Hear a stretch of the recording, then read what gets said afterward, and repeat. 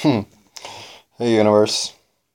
I couldn't get my dog to wake up for this, but what else is new, right? 9:08. Oh, wait, it was 9:08 2 minutes ago because it's 9:10 now. I have 33% of my battery left, but now that the power's come back on, well,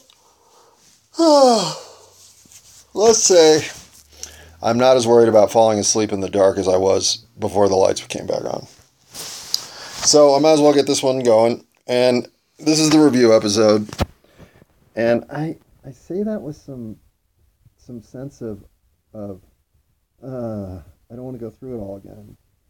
And so this might be the last collection in which the review episode is a 40, 50, 30, 20, 10 occurrence. That seems, do I need to review myself 5 times in the process of a 53 recording session? I don't know. It's a lot of self evaluation, which I don't know that brings any value to anything other than possibly looking for things that I started but never finished, of which there are plenty. But there will always be plenty. So what am I going to fix that? No. Um, and I'll bet if I just organically let myself continue talking, the things that I dangled and never got back to eventually would be revisited. My mind would circle back in some random assortment of future variables or just in a way that reminded me, oh yeah, you know what else I forgot to talk about? Anyhow, so I think one of the reasons that I'm reluctant to get this one going is because I know it involves two of my least favorite moments of hitting the stop button. And what I mean is, I will never erase something. And in fact, I've had to edit less and less because I've been less clumsy. Although I bet I was just covering the microphone right now. Ha! I suck. But even though I suck, 212 in, the phone is now placed on the side table like it's supposed to be so that I'm not messing with it. But the sense in the beginning of hitting stop was one of nailed it when often I was wrong. Now, obviously, that's a reaction that any of us can have with some deeper reflection further into a project. So the fact that I see that isn't unusual, nor is it even something I'm concerned about. But now, having a wider breadth in which to evaluate what I think I accomplished in trying to converse, I'm able to criticize myself in more fine-tuned ways. I may spend a recording misusing words, for instance, that if I don't repeat, becomes one of those, well, that's just me being me. But no, it's not. It's something that gives me the ability to say, I can be better. And I will say that the last 2 episodes are two where, again, I just wandered off. Now, the 39 things I think was honestly a tangent of wandering that I thought, there's enough here that I bet I could get a top 10 list that turned into 39. But they could have turned into 99. Well, I don't know if I could be as out on a limb to get all the way to 99. But I have at least 10 more that are just not shareable today. They may show up in another conspiracy episode anyway. But the ones that I mentioned are because I'm just looking for some conclusions here and I can't draw one. So I'm left with these beliefs. That doesn't mean that my beliefs are in any way written in anything other than mayonnaise sandwiches. So as soon as you show me some mustard, I'm ready to say, hey, mustard sandwiches are better. All right, but that doesn't mean that they were perfect. And this has not become the Strawberry Cough episode, by the way.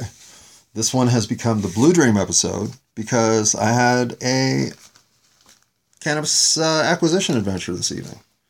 And by adventure, I do mean adventure. So I might tell that story later, but Blue Dream is back, and oh man, it is my favorite strain. Blue Dream Golden Goat. And I think that's it now.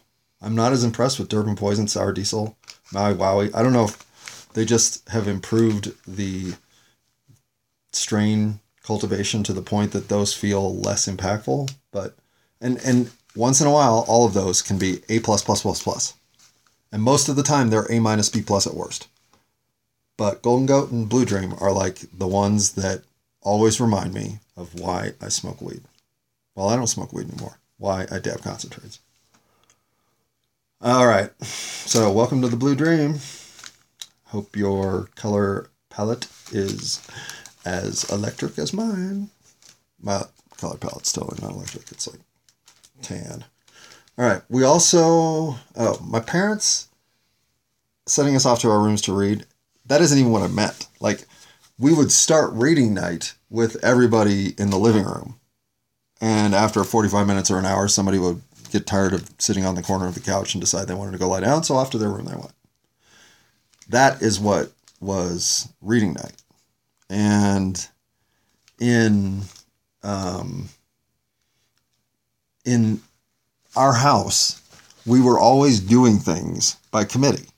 Now, those who were introducing the bills, my parents, had a lot of control over what the committee was even voting on.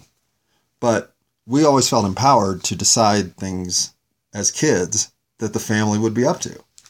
And it was a good way, frankly, especially when there was still shitty entertainment value to be found outside of the 3-channel network television. It was my parents' goal to let us feel like we were making some of the decisions. So when we would have a shift of interests from, let's say we had been doing game night every Wednesday night and people were getting sick of it, or I kept winning in poker or whatever, things happen. Well, we might decide, okay, let's all build this 1,000-piece jigsaw puzzle, and we'll do that once a week instead. And after doing 1, 2, or 4 of those, you never want to do another one. So you move on to, well, what would the kids like to do? And I remember the period of time when both of us, my sister and myself, had a night that we determined what the family did. And we were like probably 10, and probably 9, 11, 10, in that range. We were definitely in elementary school because the curfew was 9 o'clock. So we could only do things up till 9. And so as I was thinking about going off to our room to read a book, it was the antithesis of what was actually going on. The idea was that whatever we're going to do, we'll do as a family, including reading a book in the living room. A lot like today's, hey, you know what we should be doing? We should all just go get our smartphones and sit around and fucking look at our screens. Well, my family invented that, but it was called book night. And I won't say that book night wouldn't be something if I had kids that I'd think about. You got to be able to quiet things down and just concentrate on something interesting to you. I mean, fuck, what do you think you're here for? The word think had something to do with it. So I'm not here to ever tell you that what I had was right, what I had was wrong, or what I had was something that did anything other than form my current ride on earth. But I look back now and appreciate so much of how creative and much effort my parents put into raising kids. I'm very lucky. I had very interested parents, and they could not have been more open to letting our interests go where they went. That, to me, is as fundamental a part of what made me who I am as my experience of diversity and unquestioned equality that was messaged to me from kindergarten on until college, when things got real. Well, college wasn't real, but I learned within a week of my first experiences at college that I was a naive boy from a town out west that was living in some fantasy land. All right, but I'll get into that way more in a future group, because I think talking about race and what we have done to divide ourselves by color and how almost all of that is manipulated, but it is working on some very real tribal defenses. But those are just triggers. They aren't active concerns. They are just capabilities being leveraged by those who know that we're capable of being leveraged, or at least susceptible to certain ways of group thinking, especially in a chaotic environment. But everybody here is awesome. Everybody. Just know it, believe it, live it, and it'll manifest as completely your reality. And so it's funny that I note deodorant? Oh, no, that I note discomfort.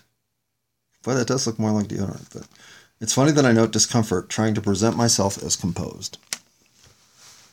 This might be the most reflective moment of both episodes for me.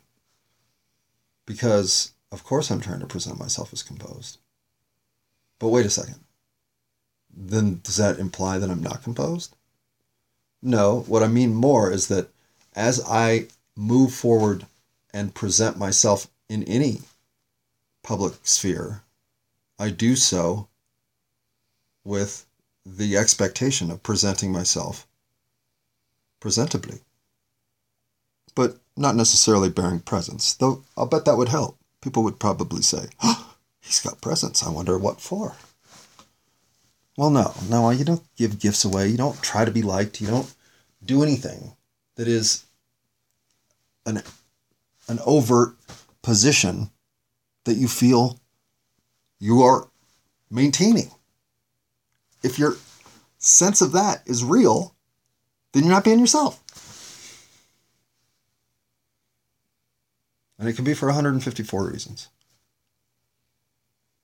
And there are subdivisions and corollaries and all kinds of things. So that's not the extent. But all that modern angst, all that too busy to get around to shit is such a lie. You're not busy. You're not busy. You aren't busy. You're fucking listening to this. That's about the least busy thing you could possibly be. And that's okay. But be real. Be decisive.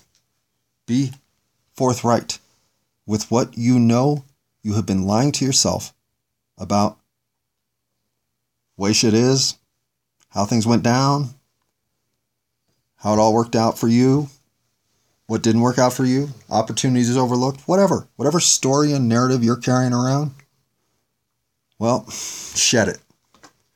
And shed it by going out and being your real self in every opportunity that you can build confidence.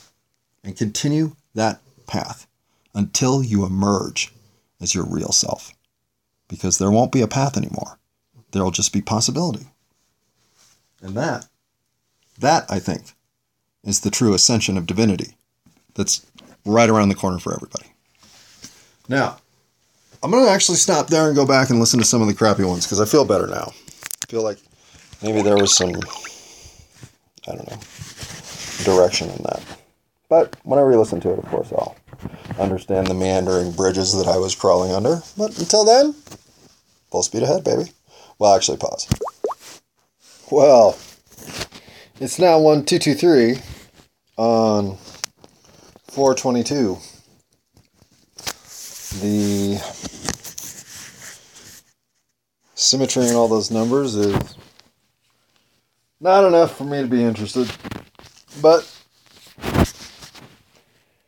here we are, having finished all the rest of the episodes, and having listened to the other two twice now, because I got distracted by other things, like, what's up, kitty? Put the phone down, and put the lotion in the basket.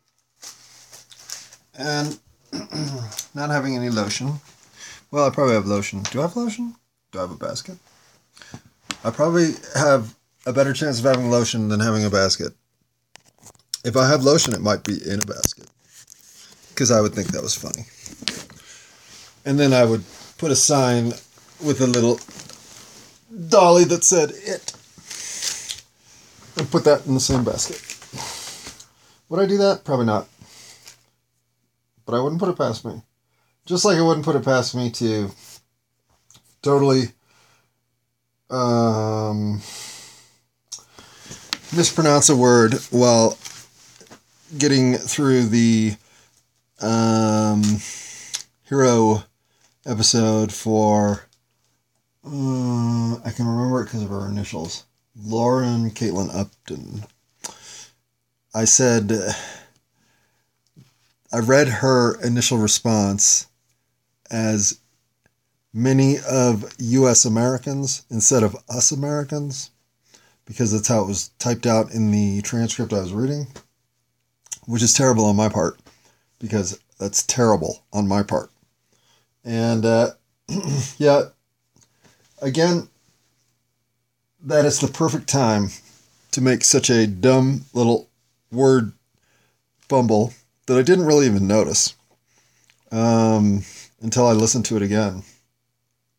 So, if there's not a sense of humility that's happening in that moment because somehow I was using some gaslighting reverse shade technique to ultimately prank her in some just diabolical, twisted method, well, no. I can't even get through the goddamn transcript without making a mistake.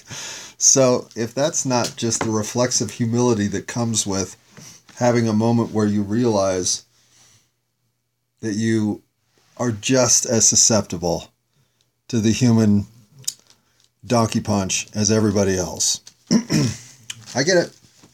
That's why she's a hero to me, because a moment like that could have train wrecked my life. It didn't seem to train wreck hers. I've looked no further, so I really don't know. But again, this is based more on the fact that her profile stayed low in a moment when she was thrust into a profile high train wreck. And I'm impressed by that. Simple as that. So therefore you're heroic. And for U.S. Americans who cannot find the... have I said... I thought the original question was about Americans not being able to find Iraq on a map. Because it doesn't even make sense to me that 1/5 of Americans can't find the United States on a map. You see the map on every newscast ever. It's impossible to ignore. It's like saying that 1/5 of Americans can't identify the American flag. What? The sentence is absurd. And I think 20% of Americans not finding Iraq is low. It's probably 40%. But 20% is still 1 in 5. Iraq is in the Middle East. We all know that. You could at least get a 1 in 12 chance of just pointing. But the idea that 20% of Americans can't find the United States on a map? Question seems wrong to me. It seems like a Mandela effect. But I don't know what I'm talking about. I really don't. Because all that shit about the schedule, well, it basically worked out today. And I don't think I was introduced to this, though it might be in my welcome packet. But you get hired into a part-time training position that is in the scale of their capacity to keep you in that position up to 90 days. Now, you can fly out of that training regimen and put yourself in a better situation by applying for a full-time job. Oh, really? How did I not know that at all for a month? Well, let's face it, it's my fault. I somewhere have that resource of information either on a wall panel of some graphic rah-rah nature or in a welcome to the club. Here's how your future progression of career can go here. And I never read the article or whatever. It's my fault. But all of what you are dealing with until you have either gone through 90 days in your department or you have applied for and been hired into a full-time position either within your department or in another. In other words, you're good enough that we don't want to keep you in training for 90 days. Let's see if we can't find a position for you to start working full-time. That's the deal. And today I was approached by 2 different managers to see if I was interested in taking the positions that they want to fill. I'm such a... Right. I do. I get tired of myself. I'm amazed at the ways I'm not bigger than the moment, that I'm petty, that I'm self-involved, self-interested, self-deluded, self. But I don't take selfies, No, you didn't know that. Well, now you do. On to COVID test was the right thing to do. I'm still somewhat embarrassed that I let a runny nose. Did I let a runny nose run me out of work, or did I want to leave that day? Hang on. Sudden cough acquisition syndrome overcome. It's not... The truth is I didn't feel that great. And I couldn't get my nose to stop running for like 20 minutes when I finally got to work. The second truth is I rode in 22-degree weather on a bicycle with, I will say, appropriate... What's that sound? Is the cat out there? Okay, thank God. I will say with appropriate protection on, thankfully. But I still showed up at work frozen. My face was frozen and my hands were frozen.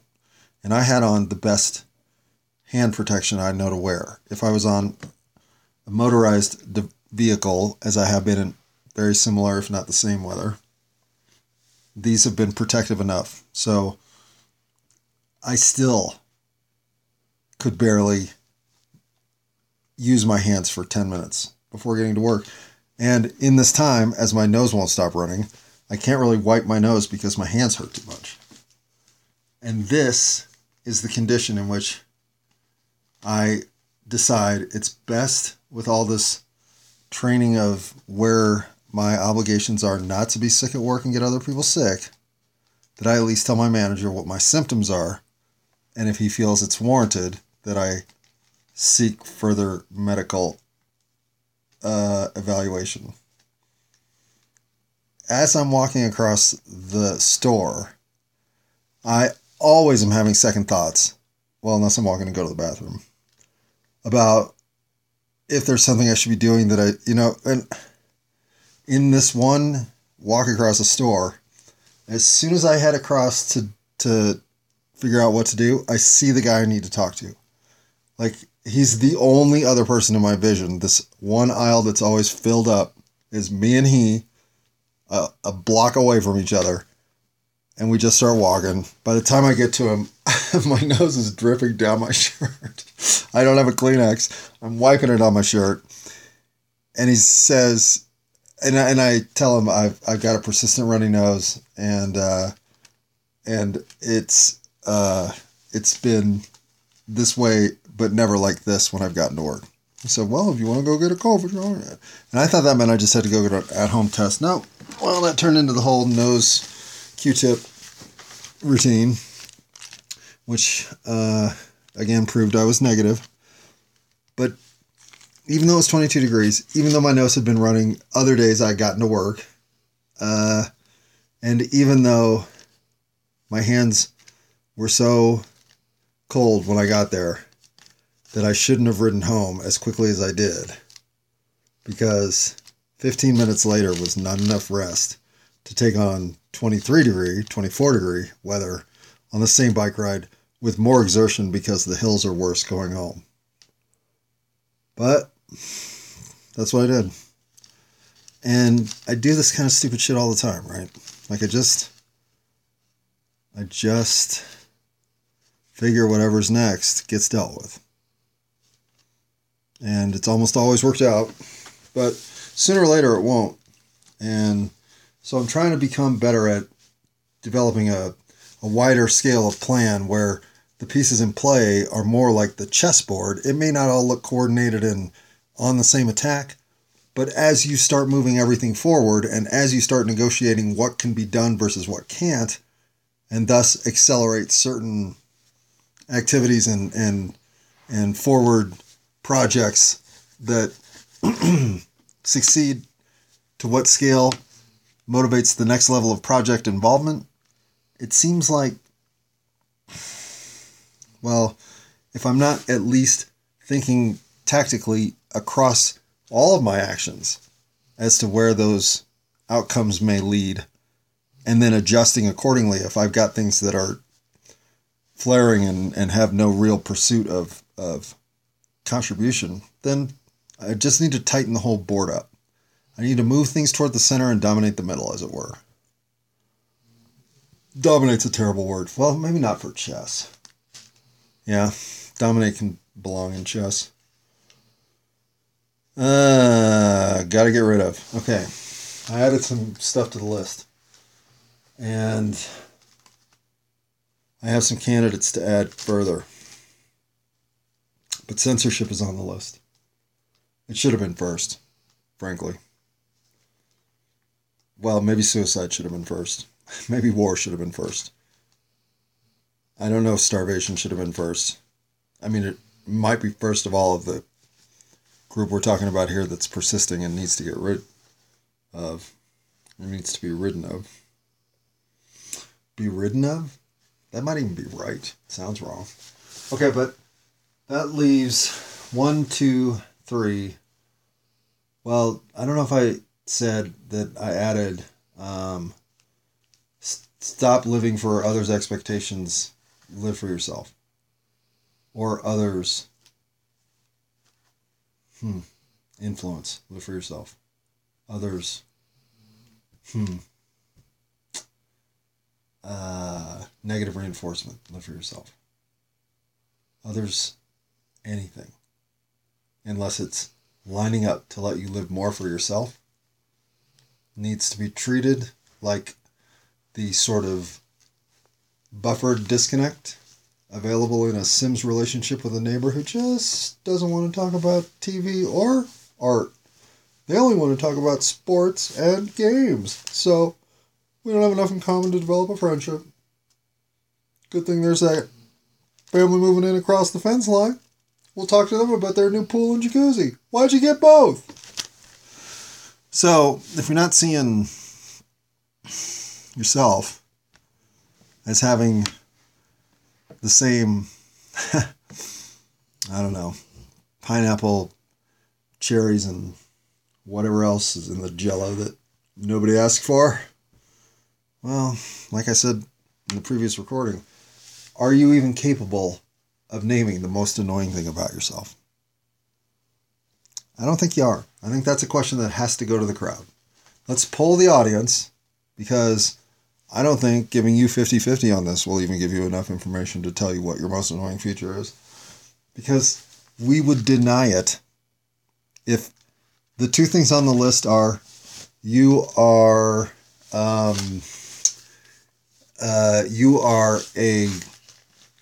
incapable of keeping someone's confidence, or you are a terrible driver. Well, I think if you... Why am I talking about this? Do I have a point? I really... Oh, man, I have totally lost it. Which is not why knowing a little bit about something that there's probably a lot to know about is dangerously stupid to be talking about. Or maybe that is what this is about. What's about the... So, if you have flaws, like... No. Okay. No, I remember now. You... Those are two stupid examples, though. Why would I give poor driver? Why is that the worst thing about you? No. Okay. Before I make that topic the worst thing about me, the candidates to join the gotta get rid of list, and I'm censorship's on the list, suicide's on the list, war's on the list, starvation, and what, we got to get clean drinking water to the world, and there's no question we can engineer enough food for the planet in maintainable and sustainable situational farming across the world. There's no community that can't have enough food. Now, I don't know that we can all eat chicken and beef. I don't really think that's relevant. There is enough fruit, vegetable, grain to go around the world. So the things that I would suggest we also add to the list, well, if starvation includes clean drinking water, I would think that would be the same initiative, but otherwise throw clean drinking water on the list. That we have not get rid of, but we have to get rid of people who are living without clean drinking water. And the ones I don't have yet decided if they're worthy, medical bankruptcy, because that is America. Stupidly. Pretty much only America. Aren't there 4 or 14 or less than 15 countries where you can even suffer a medical bankruptcy? Yay, America. Is the insurance industry worse than the banking industry? Is pharmaceutical industry the worst? Or is it, well, it's the military industrial complex. Or is it's the manufacturers of the weapons. It's whoever is thinking that their individual gain on the suffering of planetary level sorrow has justified that imbalance of existence sits well with them, works for them, gets them, blowjobs on their yachts? I don't know. I mean, a blowjob on a yacht's probably pretty fucking sweet, but it ain't that sweet. So, I would say, yeah, let's get rid of medical bankruptcies. And then let's also get rid of unauditable elections. There should be no such thing. How did 3 audits get stopped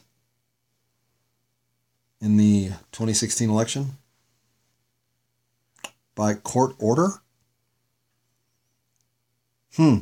Paid for by candidates in the election, supported by signatures from people in the community, to the point that the law is followed as requested for audit verification results in 3 different states, all court-ordered illegal. This request is illegal because we don't want to show you the fucking data. So we'll just call it illegal. That's the only thing we can think that will keep you the fuck out of our computer files. Well, enough. Every election, there is 0 reason for transparent elections not to exist. If we're going to live in a governmental system based on the votes of the people, then you should be able to track your exact election profile all the way to the results. And every other citizen should do exactly the same and should be obligated to verify within the election results that their path is correct. You vote, then you verify. That's the system. And if everybody does it, we have a 3-day holiday where you vote on day 1 or day 2, and on day 3, the entire country verifies. Once verification is complete, the results are announced. It would be a perfect system for government transition. It could be something that would make everybody motivated to get involved. But instead, we have elections where one dude in a robe can say, illegal. No more of this. Just like you can give an entire presidency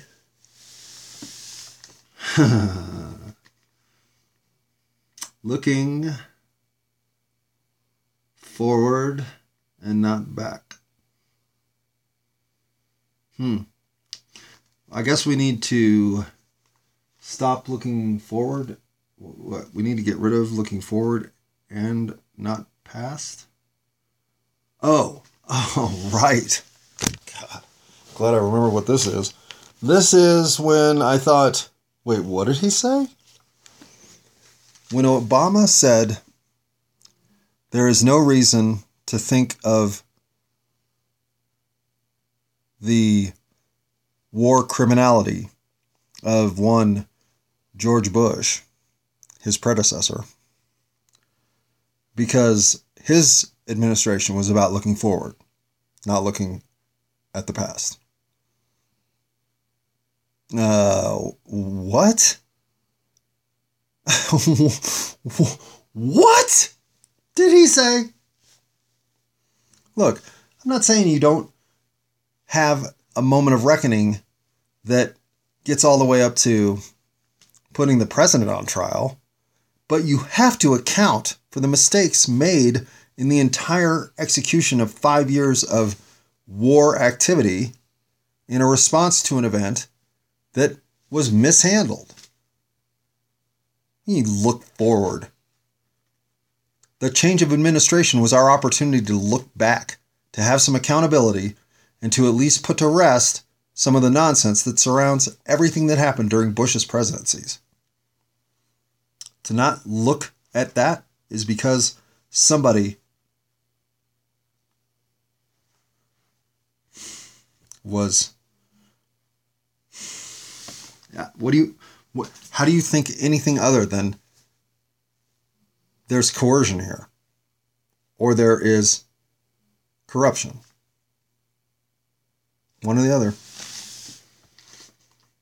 So I say we get rid of looking forward and not past. It's time to think of accountability as something we can, as a society, sustain and move through. Everyone needs to come out fucking homecoming champion and goddamn first pick in the All-American draft. You know what? Having a life that's fulfilled through being kind and generous and available to help and curious and committed to the truth while having that influence on everyone around you is an amazing life. And you don't even have to throw a football or kick one. Football! Go France. So I would say we need to get rid of doing anything but living in the moment. But we certainly need to stop thinking that, well, what's done in the past has been done. And if we just look back there and see dirty ass shit, you know what that does? Makes us all need to go buy toilet paper. And with the run on toilet paper, there's just none to be had. Well, thanks, CNN. Your opinion, once again, is not even... We need to get rid of guilt. We need to get rid of shame. We need to get rid of... Tim Allen? Oh, no, that's another different note. Do we need to get rid of Tim Allen, though? That's possible. It's possible. I haven't seen any of his latest WWDs, but Tim Allen had his moment, man. I definitely had me some in my repertoire when Mr. Allen was throwing darts at the bullseyes. And then he made some Santa movies or whatever. I don't know. Went Disney. So I'm sure he's drinking adrenochrome, right? Okay. Listen to yourself as you say, that is enough. Okay? Stop. But don't stop, because I haven't gotten enough. I have to finish my list quick. I did the whole front, so we're done there. To do the back, you gotta ask. So I say yes, let's go through these last few and really get to know each other at a level that allows the trust and relationship building that I'm here to try to engender. Well, it hasn't done anything but wither. Let's see if there's a little flourish at the end. More than the fact that the story is the same with the flood, the people from the sky coming down, it's how many of the sky deities are these groups of 6 to 8, the Greek gods, the Mayan myth of their underworld and overworld gods, the Aztecs, the Egyptians. It's really when Christianity pulls up that they consolidate it down to one. Because if you only think of one, then, well, that's a lot more controllable. But when you got a Hindu corral of things that look drawn for Saturday morning cartoons, well, they didn't draw that shit for nothing. They didn't all have similar stories of similar personalities across similar groups with similar missions, creating similar results and similar beliefs. Too similar to ignore. And I haven't spent enough time to figure it out, but that one seems like it's just waiting for somebody to go in there and really thoroughly vet out what the whole connection is, if it hasn't already been done. Because a lot of times when I listen to some things that I say them without having ever gone to look to see how deeply involved the knowledge base there may be. And I don't mean to throw out stuff I've never even at least scratched the surface of, and I've done it a few times, including right there. So enough's enough, especially because I also don't mean to burp. Okay, note, almost completed. This is a receipt that I wrote all this on, so there was only so much room. Oh, and included in that group are the Dogon, the Anasazi. A lot of Native American tribes have similar myth and legend in their creation stories. The entire Pacific Northwest region was loaded with it. As a matter of fact, it was the first time I really started to understand the tradition of North American pre-white guy life. There was a lot of that in the Pacific Northwest. Too much to not walk away affected. Okay. We're of the original. We are divine. I think our souls are. I don't believe the human experience is, but I think our souls are. I think we are the heroes. I'm sure of that. And I was,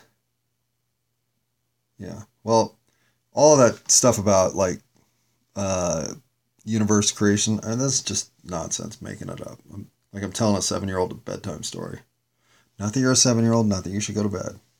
But if you're a 7-year-old, it's 12:50. Oh shit, it's 12:52. All right, this has to end. And a 7-year-old at 12:52 should be snoozing away. How much more wonderful can life get than this? I really don't think it can, but I think some people are trapped in a vision that there is some deficiency here that can't be overcome. I don't see it that way. I used to, but I don't anymore. And I think my ultimate journey is to stop the hanging. I know that. I knew it as soon as I said it. I also knew that saying what I said was the truth. But listening to it for the third time was when I said, actually, I didn't even say. I just thought,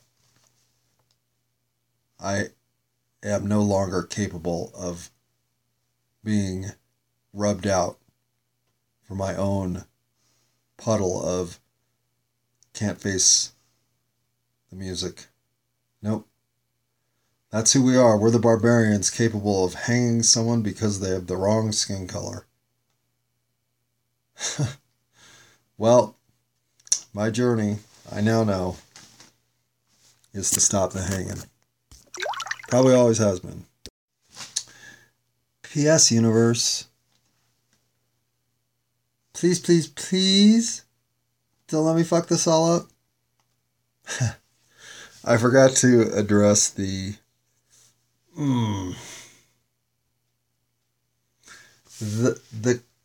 one thing I truly love that I think Christianity nails is the idea of sacrificing yourself for the greater good being a pointless gesture. The collapse of conscience that Christ would have on the cross, that his entire pursuit of divinity and and purpose for humankind to literally cleanse them of original sin was just a delusion, and his entire existence was nothing but mental illness as he withers away, nailed to boards. And that crisis of conscience, well, please don't let me fuck this all up. And I don't even feel it's as if you're talking to me about how to get bingo to help improve my pinball game. Seems like maybe you could just let me play pinball. Because what you think you know from within can be trusted enough to guide you through that which is the entire web of lies, to navigate, to try to find some truth in what our current reality is doing. Well, it's the first thing you have, along with your critical nature, your ability to discern bullshit, your checking of sources, your willingness to argue the other side and find sources so that you can try as best you can to undermine your own current situation. Those are all the tools in the box, and if you don't use them all, then somewhere you're gapped. Could you get lucky and not have needed to necessarily fill that gap because really it was just redundant information you'd have discovered? Maybe. But maybe that's the core argument, and the crux of it is sitting there and you didn't even go finish. Use all the tools, be thorough, investigate as far as you can before you think you know something to ground as the truth. Because everything needs to be evaluated as having been brought to the table to muddy the situation as much as to clarify it. So if you're not willing to accept that you could be duped, you need to believe that you're just as susceptible to falling for all of it as you are to finding the ultimate truth. I sell this as if I've come up with some way of living that is a pursuit of truth. No, it's a way of living that's true to yourself. But how am I ever going to know what's going on with, say, the situation in Ukraine? How can I know? Except going to Ukraine. Everything else is just TV and narrative. So I did also forget to note the 43 total prime that 2911 and 3 made. I meant to note it. It was in my notes. I just didn't read it. I never bothered to look up the whole economic UK, England. I'll look it up sooner or later because it matters, but I don't know. Why is that confusing? Why is that even there? Is that MI6? Or is that CIA? Probably. Oh, I did discover the France bias in my mom. Not only did she not name you as having won the World Cup, she didn't name you as a top 3 economy. So, oh, I broke my phone. Broke it by having it fall out of my hand while I was biking onto the pavement, and it's in pretty bad shape. So now it's very realistic that I could go dark. I've only gone dark for like a week at a time when I've lost my phone, but don't be surprised if that's not in the immediate future. I never got picked up from work to play tennis, so I'm just correcting that. And yeah, let's see, American Psycho. God, I'm tired. American Psycho, starring Batman, is a great movie, but it is also Bret Easton Ellis's best book, regardless of any other what he write? God, I almost said Zero Dark 30. No, he wrote the drug movie that that Iron Man was in, Batman and Iron Man. Anyway, Less Than Zero was his most culturally relevant moment until American Psycho. But his least culturally relevant moment for me was Glamorama. One of 3 books I have intentionally said, I quit. I will not finish this book. I hate it. Glamorama, number 1. Number 1 on that list is Glamorama. It almost completely underscores the value that is American Psycho, which is a good book, a very good book, and a very, very good movie. I think the movie's slightly better than the book, because that's how good Batman plays a psychotic chainsaw murdering fanatic. But his pressures are captured perfectly. And I think Christian Bale has one of the true abilities to show the mental inside of someone psychotic. But so does Batman. So schedule works out, that's fine. Why am I'm so tired. But Glamorama sucked. And okay, Duvall was inevitable. Duvall wasn't inevitable, but somebody was going to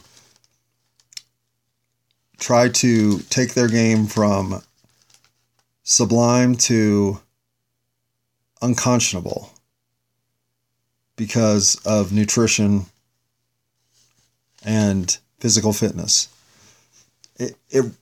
David Duvall lost his comfort zone by tinkering with his game in a way that everybody on tour was tinkering with the game. So whoever was in the position to have that influence create the biggest fall was the number 1 player in the world. Everything that he did that pulled him away from the guy who could shoot 59 was another. It was like the Fibonacci sequence. Add it to the last one, now it's this much harder to get back to where he was. And how do I know that he could have just never touched the wheatgrass protein shakes and morning jogs of 17 miles on Sundays? I'm sure he didn't do that on Sundays. But whatever he was doing that slowly tinkered him into oblivion, well, I present Lorena Ochoa as the counterpoint. The 5'6", I know she's 5'6". I think she weighed 130 pounds or 135. She was the typical woman you would walk up to at a property title office and say, I'm here to sign documents. And she would say, hang on, let me go find my paperwork. This woman could drive the ball far enough that she was the LPGA Tour leader. I think it was 2007, 2009. I can't remember. It was the aughts, late aughts. And she was a powerful player her whole career. She could hit the ball 270 yards on average from the tee at 5'6", 130. Now, Tiger Woods could hit the ball. I think his best driving average was 330, 318 maybe. I don't remember his stats anymore. But, so, and he was, 6'1", 220, I think, was what he played, or 210. He might have been lower than that. He might have been 190. But, and he might be 6'2". I think he's 6'1". It doesn't matter. He's significantly larger than Lorena Ochoa. And he hits the ball 60 yards further on average, or 50. Well, every man playing can hit the ball with the same momentum and force generated by Lorena Ochoa if they can get their body into the flexed positions that her swing, rotation, and mechanic allow her to place her hands, her shoulders, her hips, and her legs as she cocks back to swing and drive through the ball. Can everybody do it? Fuck no. And yoga ain't going to do it either. Because there's a certain synchronicity that a 135-pound, 5'6" woman from Mexico who dominated the tour brought to the game that she never tinkered with. In fact, she got bored with the game and left it in her prime. Well, long before her decline had been realized, and never has regretted it for a second. Because she knew that the only way that the game was going to be played with the kind of skill and grace she could bring was to not change anything, but to just relax and let what she naturally had hit the ball. That's all I wish David Duval had done. Now, that doesn't mean it would have worked out. There were other golfers back then that had the same kind of ability. I'm thinking of what was his name? Chris DeMarco, maybe? The guy with the bracelet. He won 3, 4. He had a 2-year run. I want to say 06, 07, maybe 05, 06. That looked like, this guy's good. And then disappeared. Padraig Harrington did the same thing.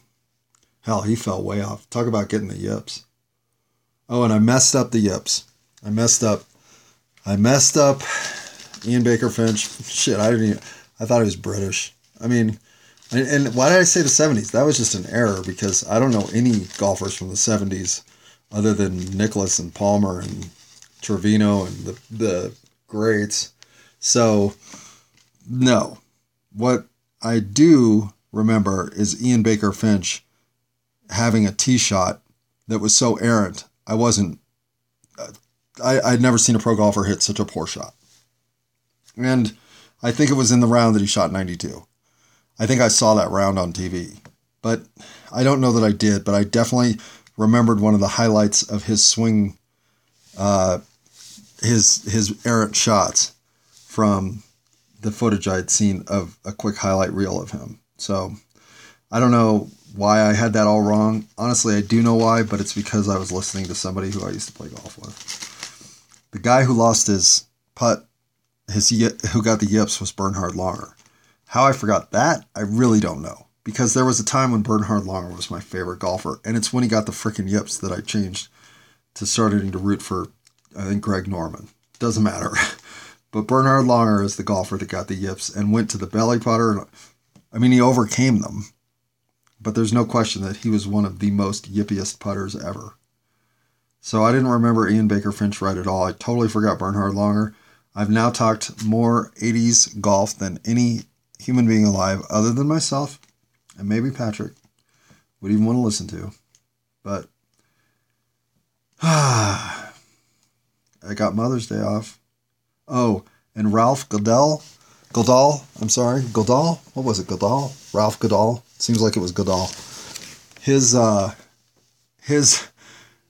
claim to fame, well, not his claim to fame, but my college golf coach used to say that if you're not going to make it as a pro golfer, you can always go sell cars.